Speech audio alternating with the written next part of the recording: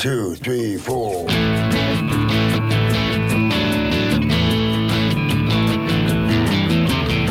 You're listening to Felony Podcast with your host, Dave Dahl, on the Startup Radio Network. The Felony Podcast explores ex-felons that have gone on to launch their own startups. We explore the ups, the downs, the behind-the-bar stories with these founders. Felony Podcast airs every Friday morning at 10 a.m. Pacific Time. My name is Mark Grimes, co-founder of Startup Radio Network. Also with us in the studio, Dave's partner in crime, Ladd Justison. And here's a man with a plan. Leader of the band. Buff and tanned. Dave, the Killer Bread Man, Dahl. Hey, welcome to Felony Inc. I'm your host, Dave Dahl, formerly of Dave's Killer Bread. I used to be with Dave's Killer Bread. I created Dave's Killer Bread, but I'm completely out of Dave's Killer Bread today. And actually, I'm more into the meat than the bread. With me in the studio here today is my little buddy and partner in crime, Ladd Justison. We have a special guest today, someone who has turned his life around in a way that I'm not familiar with, but Ladd has actually experienced a similar transformation in his life. What do you have to say about that, Ladd? Well, you know, Dave, before we get into our spectacular guest today, I know that you're not in studio, so maybe we could let our listeners know why you're not in studio and the good time that you're having in sunny California. Well, I'm in L.A. I'm in Burbank, actually, and we went to Universal Studios yesterday, did that tour, did that little sort of Disneyland type experience, and that was fun.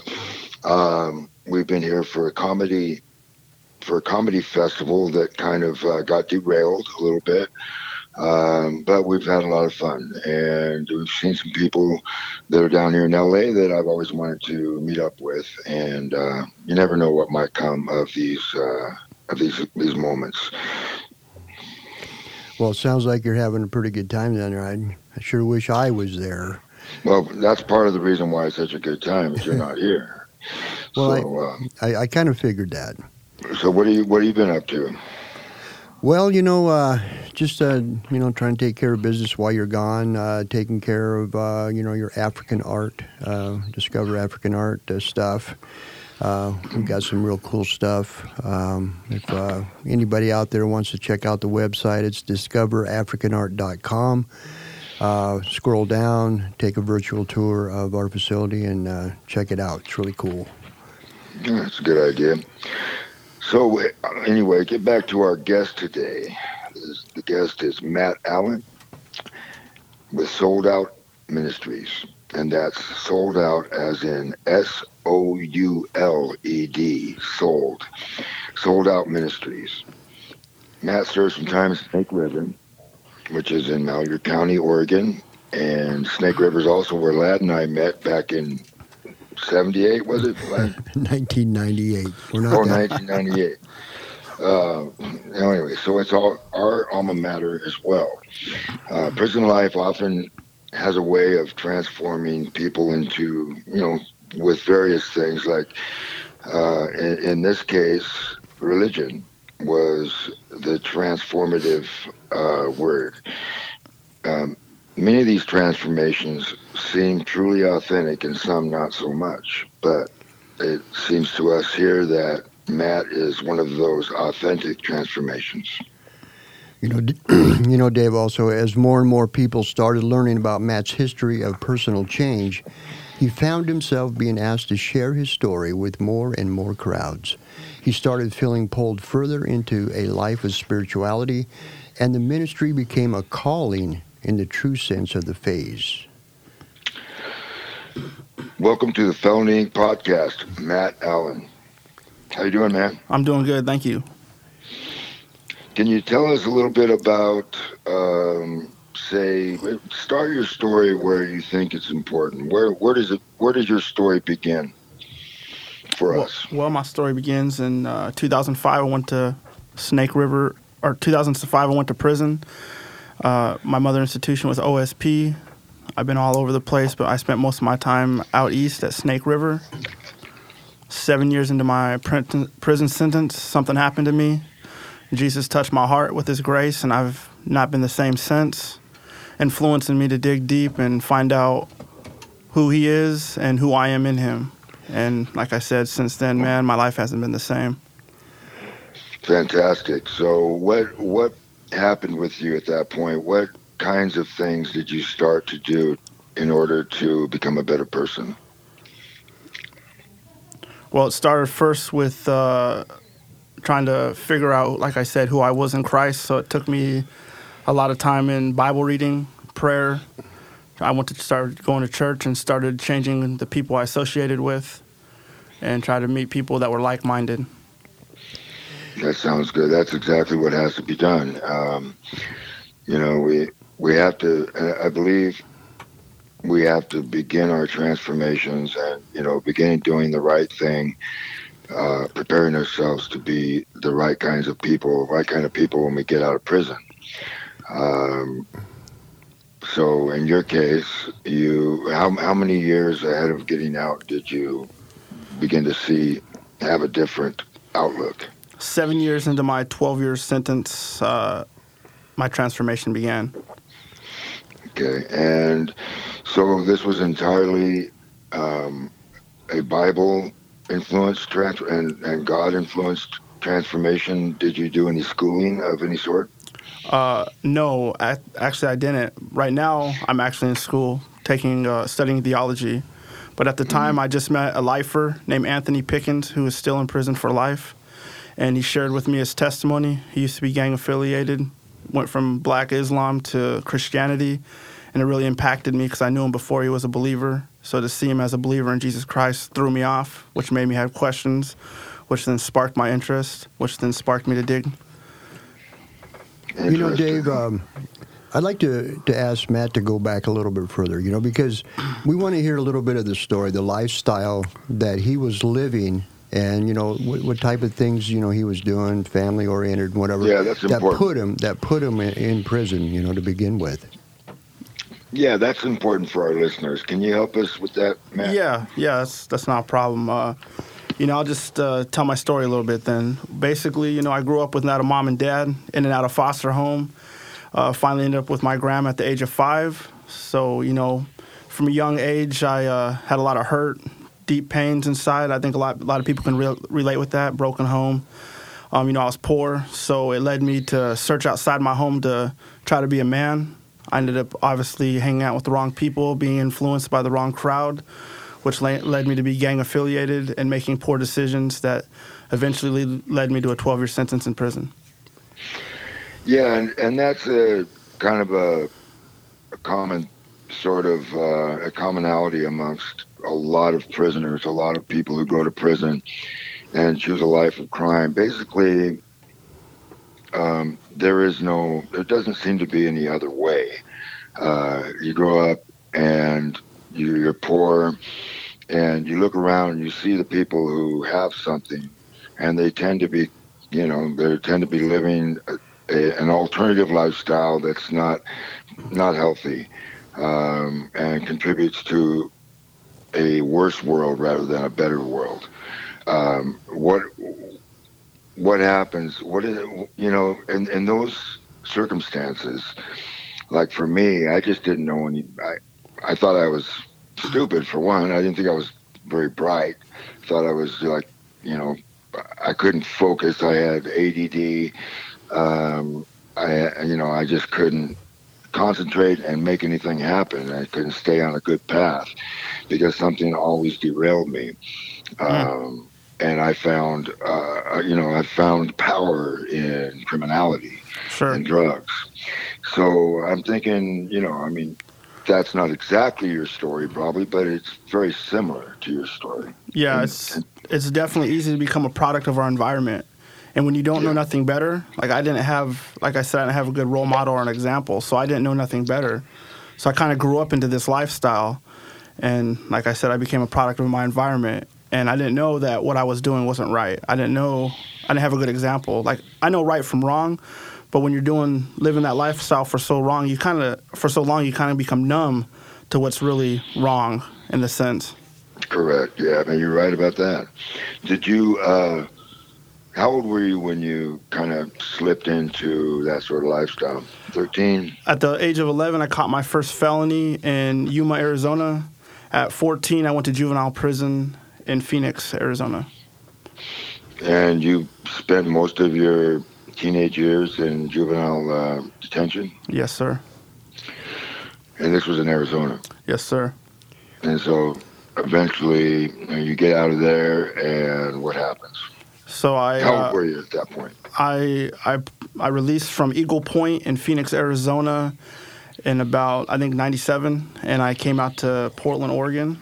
And, you know, my family thought, go live with your uncle, you know, new environment, new place, you'll do better. But I wasn't ready to change, and I didn't even know what change meant. So it doesn't matter. You can relocate all you want. If you're not ready to do right, you're not going to do right.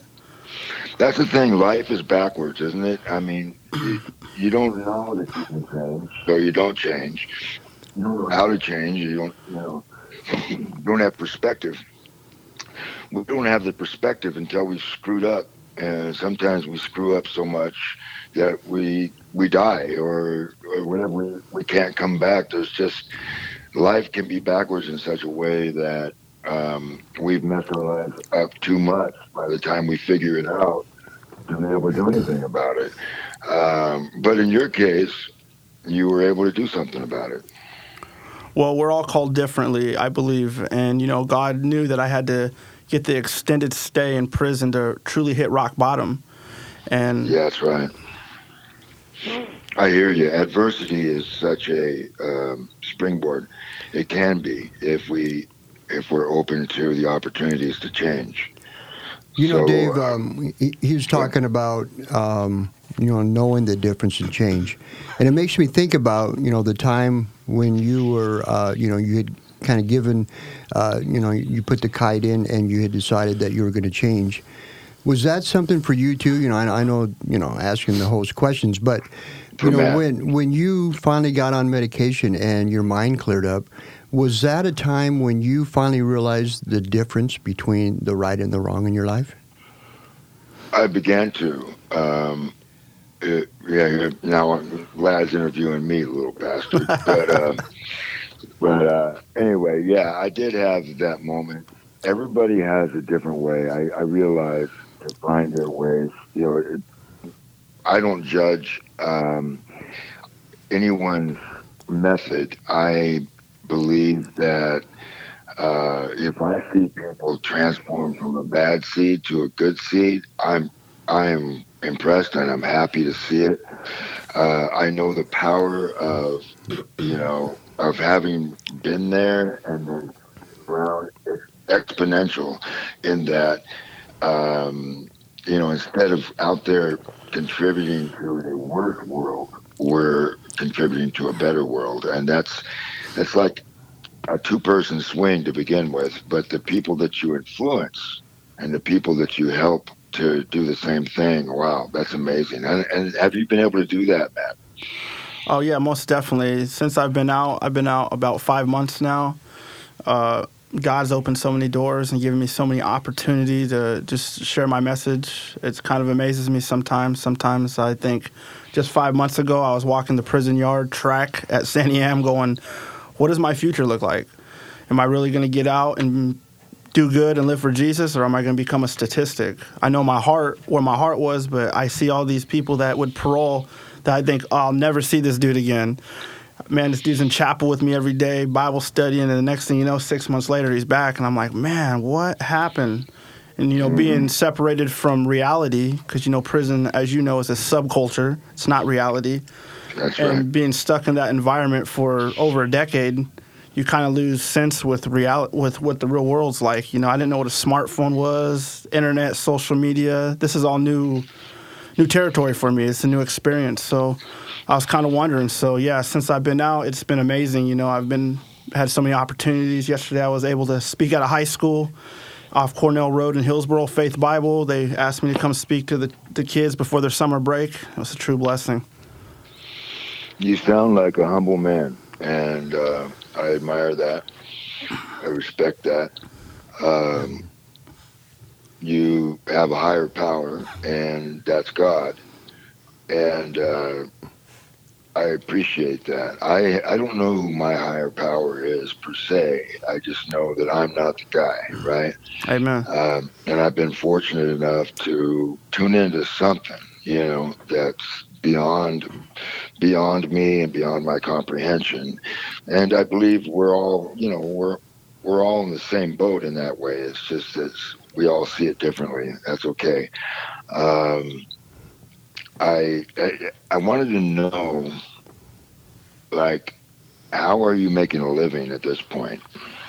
That's a blessing. That's a blessing in itself, and another story of God's favor in my life. So since I paroled homeless with nothing, and a lot of my family's passed away. My immediate family since I've paroled, and since I'm not from Oregon, I didn't have a lot of people. Well, I'd say the last 3 years of my set, I met a pastor in Portland from the Nazarene Church that started writing me, and we started visiting. I visited him like 3 times at Sandy Am before I paroled, and he picked me up and he drove me to my probation officer's house or office, and I told my probation officer my story. Hey, I don't have nowhere to stay. Can I go into like an Oxford house or something? And he was like, "We can't help you." And I was like, "Excuse me?" He's like, "Yeah, I can't help you because you're not a drug addict. You're not a high-profile gang member." So basically, he said, "Good luck. There's some shelters. Be careful. Here's a bus ticket." And I was like, "You've got to be kidding me." So I went out and told my pastor friend. He's like, "So what house am I taking you to?" And I was like, "Well, I don't really have a place to go." And he's like, "What?" He's like, "Well, what are you going to do?" I was like, "Well, just drop me off at the shelter downtown, Salvation Army or something. I'll figure it out. God is with me." And he's like, "Absolutely not." This is December 20th, 2017, 5 days before Christmas. This pastor that I barely knew through some letters took me home, adopted me, bought me all my clothes, just took me to his Christmas get-together. 60 people in his family showed up. Involved me with everything. From that point, his son, who's a pastor of Calvary Chapel Woodland, gave me a car, blessed me with a car, took care of my insurance. I've got my license. And then I met this other pastor of the church I'm at right now, Bible Believers Baptist Church in Hillsboro by the airport. This pastor gave me an apartment that I do not pay rent for. He covers my rent for me.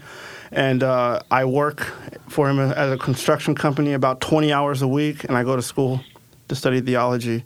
So God has blessed me more than I could ever imagine. Where do you go to school for theology at? Right now, I'm currently doing my prerequisites at PCC in Rock Creek. I contacted Multnomah University Bible College, and they suggested that it would be cheaper if I go to Portland Community College to do my prereqs and transfer over. So right now I'm doing intro into the New Testament at Portland Community College. Well, this is a very real story. This is how it's done. You do what you have to do to get it done. You do 20 hours of work in the construction. So that basically, and you also probably get some sort of assistance for schooling, or? Yes, I do get financial aid and some small loans as well. Great. So this is a solid way to re-enter. I did leave out a major something. I'm sorry, Dave. I don't mean to interrupt, but I want to point out something that's huge that I want people to know, that when you're doing right. And for me, my personal belief and what I know is true is when we're faithful, God's faithful. And, even the Bible says in Corinthians, when we're not faithful, he's still faithful. He cannot deny himself. And I say that to say this, is I also got married 3 weeks ago. So I've been out 5 months. I have a car that was blessed, given to me. I have insurance that I don't pay for. I have an apartment. I have a job. I have a wife that I've known 90 days who's a woman of God. She's a corrections officer in Albuquerque, New Mexico. I'm just truly blessed, highly favored. Her name's Angela Allen. She's awesome. Fantastic, man. I love it. Now, does that mean you have kids too? Or I know you didn't have any with her, but maybe she had some kids, or you had some kids. So I have a 12-year-old son who's mine with his mother, Kristen, but she also has 3 beautiful kids that are now mine. I'm going to adopt one of them, but they're all mine. Adonai, that's the youngest. She's 3. I'm going to adopt her. She's going to be an Allen soon. And then I have my dear son who's 16, Joshua, and then I have my other dear son, Josiah. Fantastic. Yeah, I love it. Kids are amazing. They're a blessing. I'm learning that myself, slowly but surely. I have two daughters and 3 granddaughters, and I wasn't there much for my daughters because I was in prison, I can relate.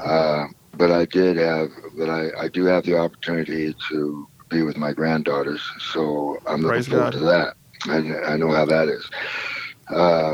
Lad, I'm going to pass it to you, brother. Well, since I got Matt here, I don't get to talk about this kind of stuff too often, but one of my favorite chapters in the Bible is Philemon.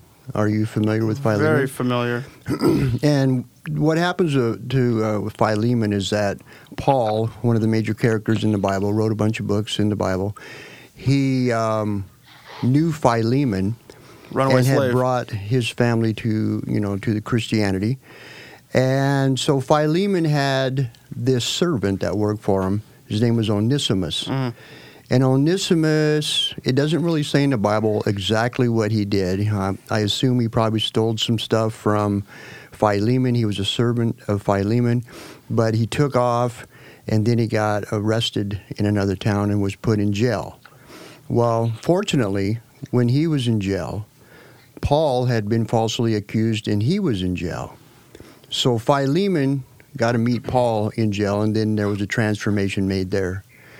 And so when Paul was in prison, he wrote a letter to Philemon, and that's the letter in the Bible, asking Philemon to forgive Onesimus for his sins because he had seen the transformation in him.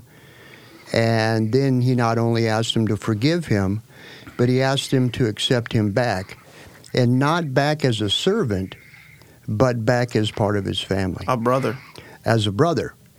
So, I know this is kind of loosely tied, Dave, but when I had started going to church in prison and changed my life around, and I met you, the character change in me that you saw is kind of like Philemon, because when I got out of prison, you'd already gotten out and started your business, and I was able to come up and interview with your brother because you gave him a recommendation that had changed my life around. It's the same kind of thing as Philemon, because Paul had seen this change in Onesimus and gave him a recommendation. And so your recommendation to your brother was a changing point in my life. So I got to thank you for that.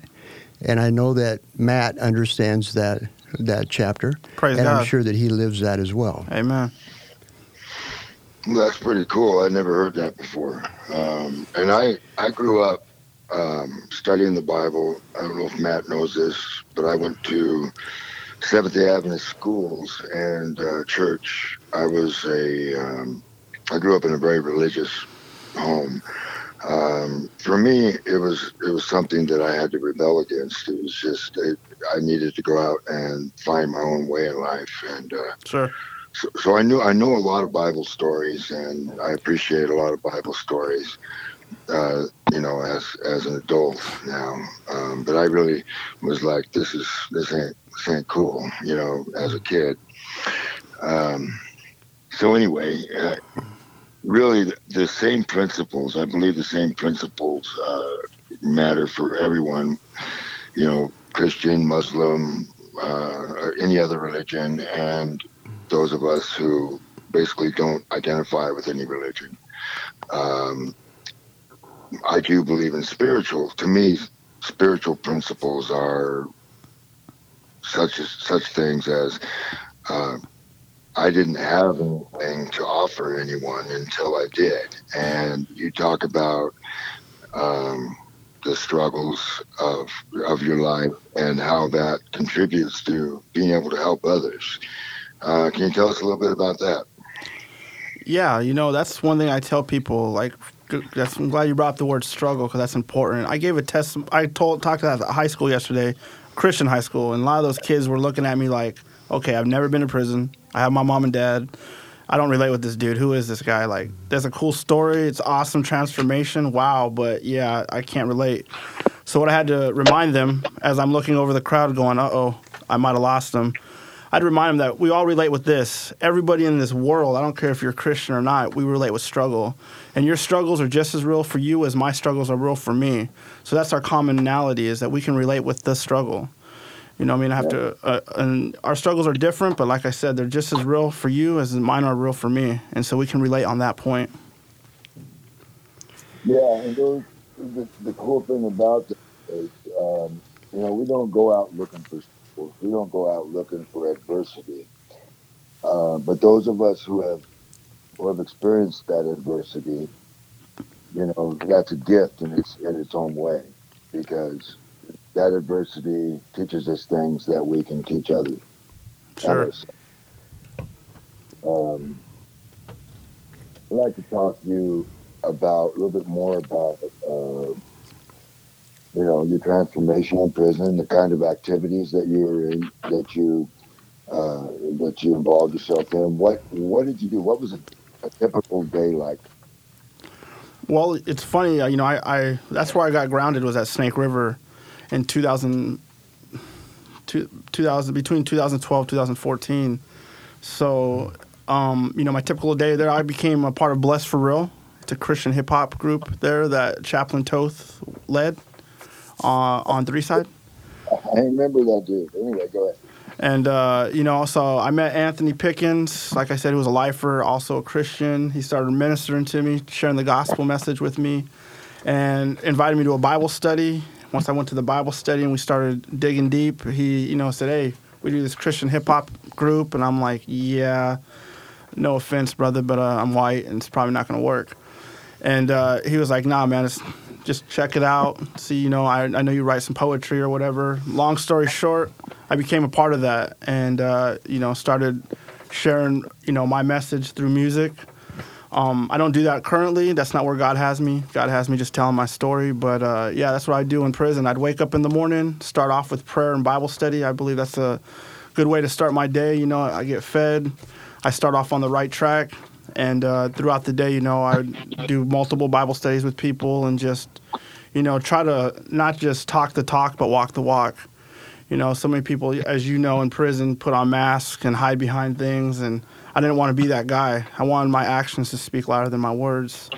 And, you know, not only for people, but for God. You know, I want to be a positive representation and reflection of Jesus in me. Right. Hey, you know, Dave, I got to go to a little bit of an advertising break here. So CPA Dudes, where accounting is never boring. Their price is not based on time. Instead, customers decide what to pay them. They don't charge you for sending invoices, phone calls, emails, texts, or meetings. They just get the damn job done. Find them at cpadudes.com/startupradio. Oh, man. Was that good? How was that? That was the most boring thing I ever heard. That's true, but it's Those the DPA dudes, man, it always blows me away to hear that. They don't charge you for sending invoices, phone calls, emails, texts, or meetings. What do they charge you for? Basically, it sounded like you were dealing with, tend to be they want to be in their comfort zone. That's where we want to be most of the time. But in order to grow, we have to get outside of our comfort zone to move forward. Right, I agree. It sounded to me like what you were dealing with there, when you went into that studio, was you had to get out of your comfort zone. Right. Now, can you think of any other times where you had to do that?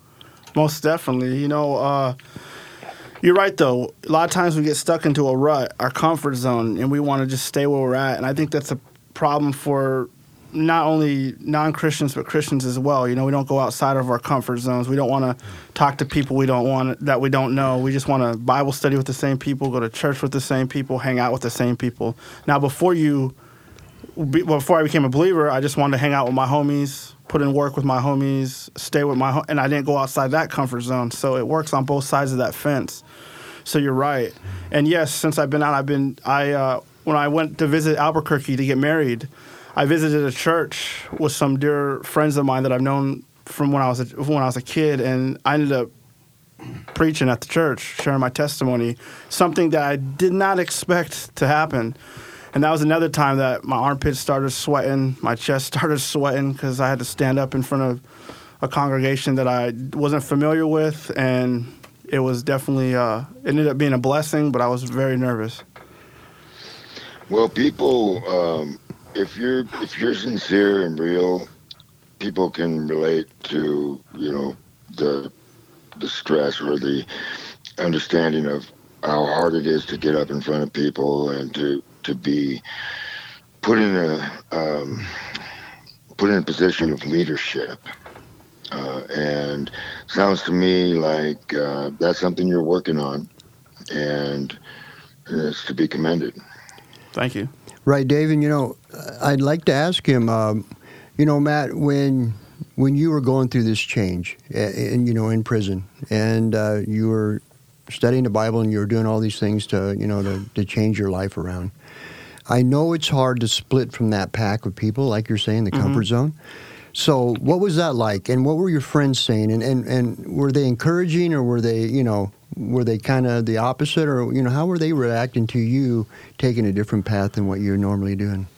Well, I mean, I think you both, Dave, and you both know that sometimes it's frowned upon when you step away from an organization, especially in prison. And I did get a lot of love from some, but a lot of people did frown upon it and weren't encouraging because they want you to be stuck on stupid with them. Misery loves company. And but it was a challenge a lot of times because I'm still in that environment. We get caught up not wanting to save face or not wanting to look like a punk or whatever you want to call it.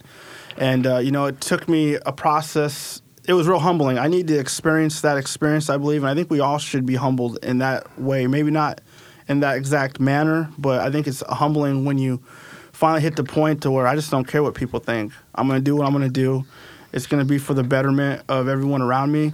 And once people saw that I was serious and that I took what I was doing serious and it wasn't just a phase and I wasn't just hiding behind it, once they saw that I was real, people respected it. Real recognized real. You guys know that. And when they saw that I was doing the truth, they were like, all right, we might not agree with it, but we see that you're all in. Like, hey, I salute you. That's a great point. It's it's another common principle that absolutely is essential for change, for transformation. I believe. This is what I believe. One of those is adversity, which you had to experience, and adversity is probably what led you to the necessity to find a way to get out of it and to transform for the future. You did that. What you ended up doing is you said, fuck everybody who, screw all the haters, the ones that, are stuck on stupid, as you say, and want you to be there too. When you become someone who's his own person, and just doesn't need other people's, that peer pressure becomes for the most part, a non-factor anymore. When you can, that's leadership, that's individuality, that's strength and growth, and it's humility. Right. And those are powerful things for all of us to realize. It's like we're so stuck on thinking other people, what they say is what matters. We let them dictate our identity. That's the problem. We lose our identity in what people think of us, the latest fashions, trends, likes, dislikes on social media. We get so caught up in what people think, and they become our identity. They create the identity that we live. It's not even us anymore. It's them. Yep. Well, sometimes we have to fake it before we make it, because what are we going to do? I mean, we have to start somewhere. Sometimes, for me anyway, I had to be this guy and be that guy for many, many years before I could, find myself. Me too. And those experiences of trying to be like somebody else or be part of something that maybe isn't that great, maybe is not good at all. That's just part of our what makes us who we are. Sure. We can't just have nothing in our lives. So, I remember when I was 17, I was talking to a friend yesterday about this. I was 17 and I wanted to be a musician. I didn't really care about being rich and making money. I just wanted to be able to make a living playing music. And the thing was, I could write a song. By the time I was 17, I could write the music to a song, no problem. But lyrics, I was like, what do I have to write about, and that was what that sort of thinking is what led me to going out and creating my own story. Sure. You create your story in life, and part of your story could be being a knucklehead for 20 years, like me. Sure. And for you, it's probably the same thing. How old are you? I'm about to be 35. Yes, yeah. You've learned a lot more than I did by the time. I was 38 when I had the beginning of my transformation. By the time 6 years later, I'd started Dave's Killer Bread. It was already going on because of that transformation. None of it would have happened without realizing that I was just as good. I was a valid person. I wasn't any better than anyone else, and I was no worse. Praise God. That was just my mentality. It's like, okay, everybody is equal in a sense, in the very humanity of us. We're all equal in that way, and we all have the potential to do pretty amazing things in our lives. But sometimes I believe it's just doing the next right thing, and then the next right thing, and then the next right thing. These are principles that everyone can embrace. Sure, most definitely. Most definitely. We have to make right decisions, and we have to try to, real quick on the identity thing, we all have lost ourselves in the identity and had an identity crisis, so to speak. But that doesn't have to define us. A lot of times we stay in that. Like, you didn't stay in it. Yeah, that's your past, but look at who you are today. Your past doesn't define who you are. It's built you into the person you are, but it doesn't define you.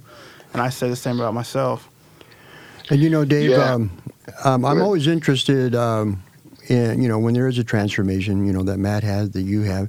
I always like to know the effect that it has on the family members, on the people around him. I know that when you were in there and your transformation took place, were you able to pull some of your other friends into what you were doing? How did that go? Oh, yeah. I continued to witness to people and just, in prison, people don't want to be beat up with the Bible. So you got to kind of love people where they're at and understand, and not everybody's going to just jump right into it. Some people do, some people don't. So I made a point to, just like I said earlier, I just try to walk the walk. Because I believe when people see a change in you, like the brother just said about you, Dave, he saw a change in you, you saw a change in him. When you witness this change, sometimes you don't really pay attention to the source, but you see the change, and then it causes it influences people. Just like negative peer pressure influences you, positive peer pressure can influence you just as well. Yes, I think the positive stuff is kind of surprising to a lot of people. When you see a true positive role model, it has been for me so inspiring. When I got out of prison myself in the early days, and I was making Dave's Killer Bread, but nobody really, it was just a very small number of people who knew about it. And, but I was enjoying, if you will, the fellowship with all the different doctors, lawyers, and judges, all these great people that I never would have met if I hadn't transformed. And I remember that fellowship and just how much I loved handing a loaf of bread over to a customer who had a big smile on their face and was so happy to meet me, and I was so happy to meet them.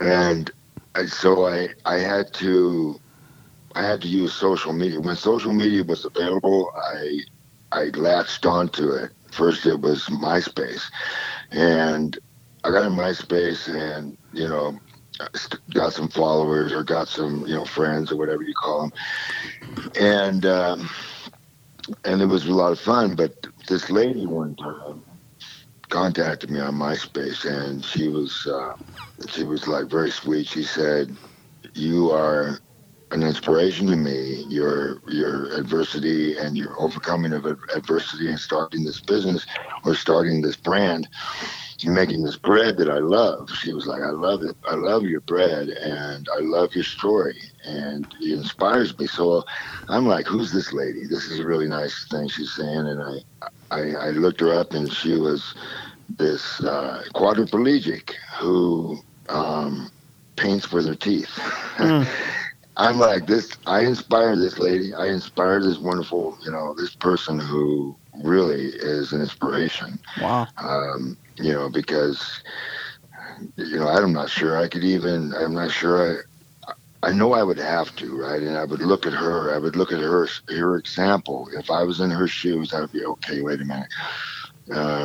This is terrible. This is horrible what happened to me, but I'm going to make the most of it. And that's, when we see people that do that, it can help us with our own journeys. Most definitely.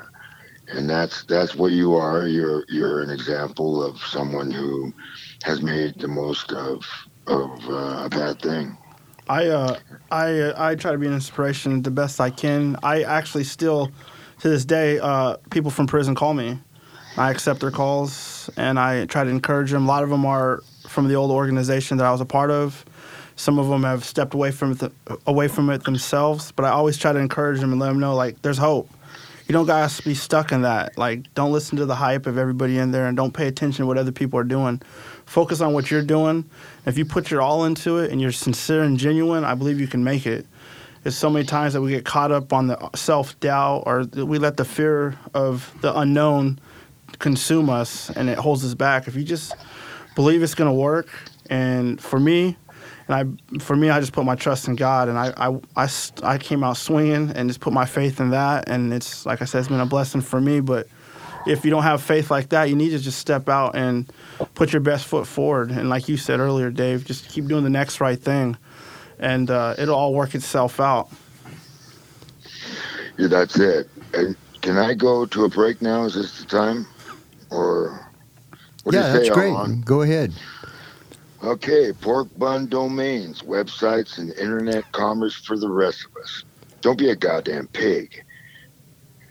Pork bun, where you can get website domain names for your business or personal brand with the lowest prices and amazing free services. Wow, Dave, you're starting to really work it out. Good job. Shut up. Yeah. Shut the heck up. Everyone's heard of .com, .net, or .org. But did you know you can get a domain name that matches what your startup does? If you are a design entrepreneur, you could get a .design domain name. .design. .design. .design domain name. Exactly. Yep. Use your imagination and contact them at porkbun.com/startupradio/DaveDahl/Weird-All. Lads, a lazyasshole.com. Or .design. All right. So yeah, I think we're talking. What I think is the coolest thing about our discussion today is that the same principles apply to everyone who wants to transform, nothing's easy about transforming. Nothing's easy about the adversity that we go through, the struggles that we go through. Even after we start seeing the light, if you will, we still struggle. It's still, to this day, I have things I have to deal with. Most definitely. And, money doesn't solve our problems. No. In fact, money, in my case, has often created new ones. but I got to admit, for the most part, it's good problems. Yeah, I wish I had your problems. Yeah, right. I tell you what, dude, you'd be the biggest mess in the world if you had my problems. What would Lad do with all that money? It's shudder to think. Oh, Yeah, what would you do with that? I want to hear what you would do with it, lad. What I would do with it? No, don't lie either. Don't say you would save the world and, you know. I want to hear you're going to tithe at least 10%, lad. I would. Yeah. That's the first thing I would do. I would tithe to myself 10%. Oh, no. Oh, see, now it shows. That shows the real lad. He'd start his own church, pay himself out for some reason. Yeah. Yeah, lad. But, so, yeah, I'm not sure, but first thing that would happen is I'd get a loan. I know that. Well, yeah. And I wouldn't pay you back either. That's okay. I tell you what, if I had all the money you have, I would give you half of the money that I have. Yeah, right. Bull crap, dude. Nice try. Nice one. Nice, huh? Yeah. I already gave you way more money than you deserve. How much do I deserve? What would be an average sounding? Put a number on Minimum it. wage. I would pay you minimum wage, and you would work 40 hours for free. Oh, okay. So anyway, so where were we? Come on, lad. Well, we're back with Matt in the studio now that you've been goofing off, for the last 5 minutes. But there's a lot of things I'm sure that Matt's got on his plate to look forward to. Is there any other things that you're going to be doing here in the future? Any websites or anything that people can go to find out a little bit more about you? Yeah, most definitely. I obviously have my regular Facebook page, Matthew Allen. If you put Matthew Allen Portland, it shows right up. I'm at the top of the list. Also, my ministry page is Souled Out Ministries, SOULED -out OUT Ministries. And, the focus of my ministry is a lot of what we've been talking about. The focus of my ministry is I want to go back into those neighborhoods and areas that people don't want to go to and that people just wrote off and said, yeah, those dudes are hopeless. And I want to go back and witness to the homies. And so my whole point of starting this ministry is I'm going to go to the places that people don't want to go to, that people blacklisted. And I'm going to show them there's hope, and that hope is in Jesus. And, they're going to recognize the real. They're going to recognize the truth in me. And since I come to that from that environment and I understand that way of thinking and those thinking errors, I believe I'm going to be able to relate with most. And those I can't relate with, I can educate. Cover that. Okay, now, did you get all your plugs in? Because I want to make sure you get all your plugs in before I ask any more questions. Is there anything else you want to plug? Do you have anything coming up? Any interviews you're going to be on TV or whatever? Yeah. Here in the next week or two, I'll be. I was asked to speak at Calvary Chapel Woodland as a guest speaker to tell my story. When I go back to Albuquerque, New Mexico, I will be speaking at Calvary Chapel Berlin with Pastor Ray. He's asked me to come speak at his men's Bible study. And I'm open to speak at other places if people ask me, but those are the two that really stand out to me. Oh, June 2nd, the Northwest Men's Breakfast for Calvary Chapel. You can look it up online. I'll be speaking there too to a lot of those brothers in Christ. God is moving. Fantastic. Hey, Alon, how many more minutes do we have?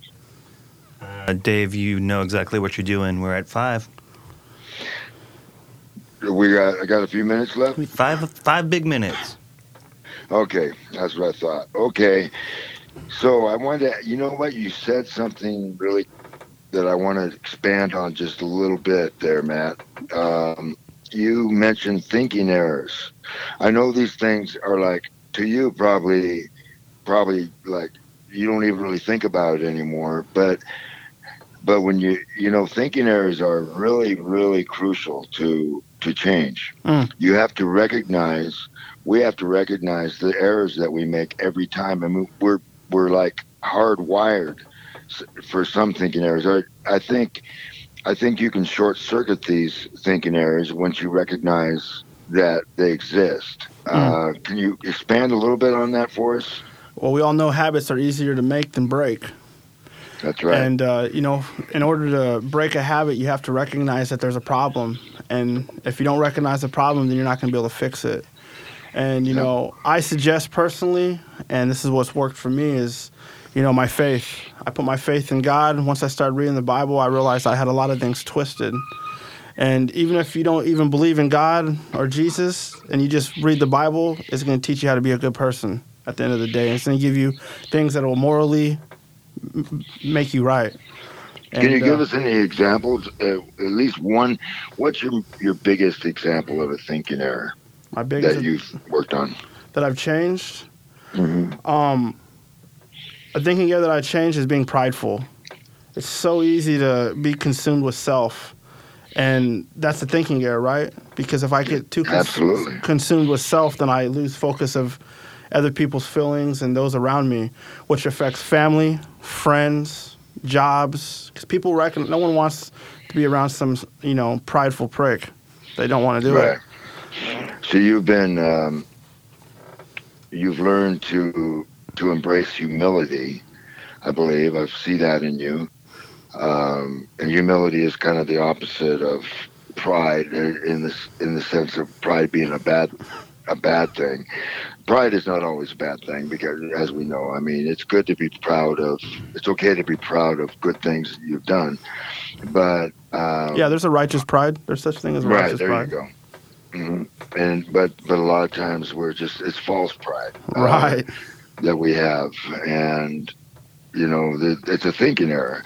Totally is. And I wish we had actually talked a little bit more about thinking errors because they really are a huge factor. But I'm sure that if you go and see Todd wherever he's at, he will discuss these sorts of things and how he was able to overcome some of these thinking errors. You can always have me on again in the future, Dave, and we can talk about thinking errors. I'm always open. Absolutely, man. Yeah, I appreciate that. We will definitely come to that point in a little bit of time. It would be fantastic to have you back on the show, especially once this ministry gets off and kicking, and God does what He does best and continues to show me favor. There you go, buddy. All right. Well, it's been really great talking to our man, Matt, today. And I want to thank you for joining us on the Felony Inc. podcast. Thank you. You bet. I'm Dave Dahl. And again, Matt Allen is with Souled Out Industries. And Souled is spelled SOULED. Now, that's SouledOutMinistries.com? It's just Souled Out Ministries on Facebook. If you type in Souled, SOULED -out, OUT Ministries, you'll find me. Fantastic. Now join us each and every week live at 10 a.m. Pacific Time at StartupRadioNetwork.com. If you don't join us live, we may visit your house late at night when you're least expecting it and make you listen.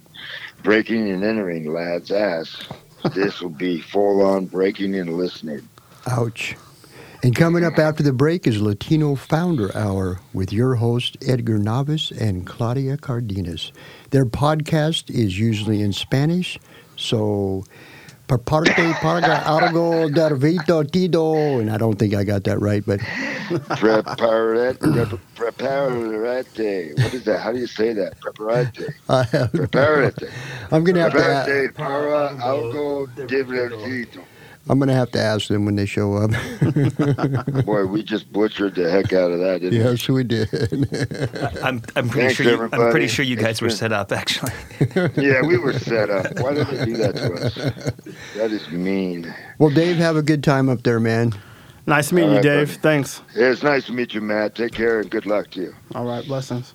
You're listening to Felony Inc. Podcast with your host, Dave Dahl, on the Startup Radio Network. The Felony Inc. Podcast explores ex-felons that have gone on to launch their own startups. We explore the ups, the downs, the behind-the-bar stories with these founders. Felling Podcast airs every Friday morning at 10 a.m. Pacific Time. My name is Mark Grimes, co-founder of Startup Radio Network. Also with us in the studio, Dave's partner in crime, Lad Justison.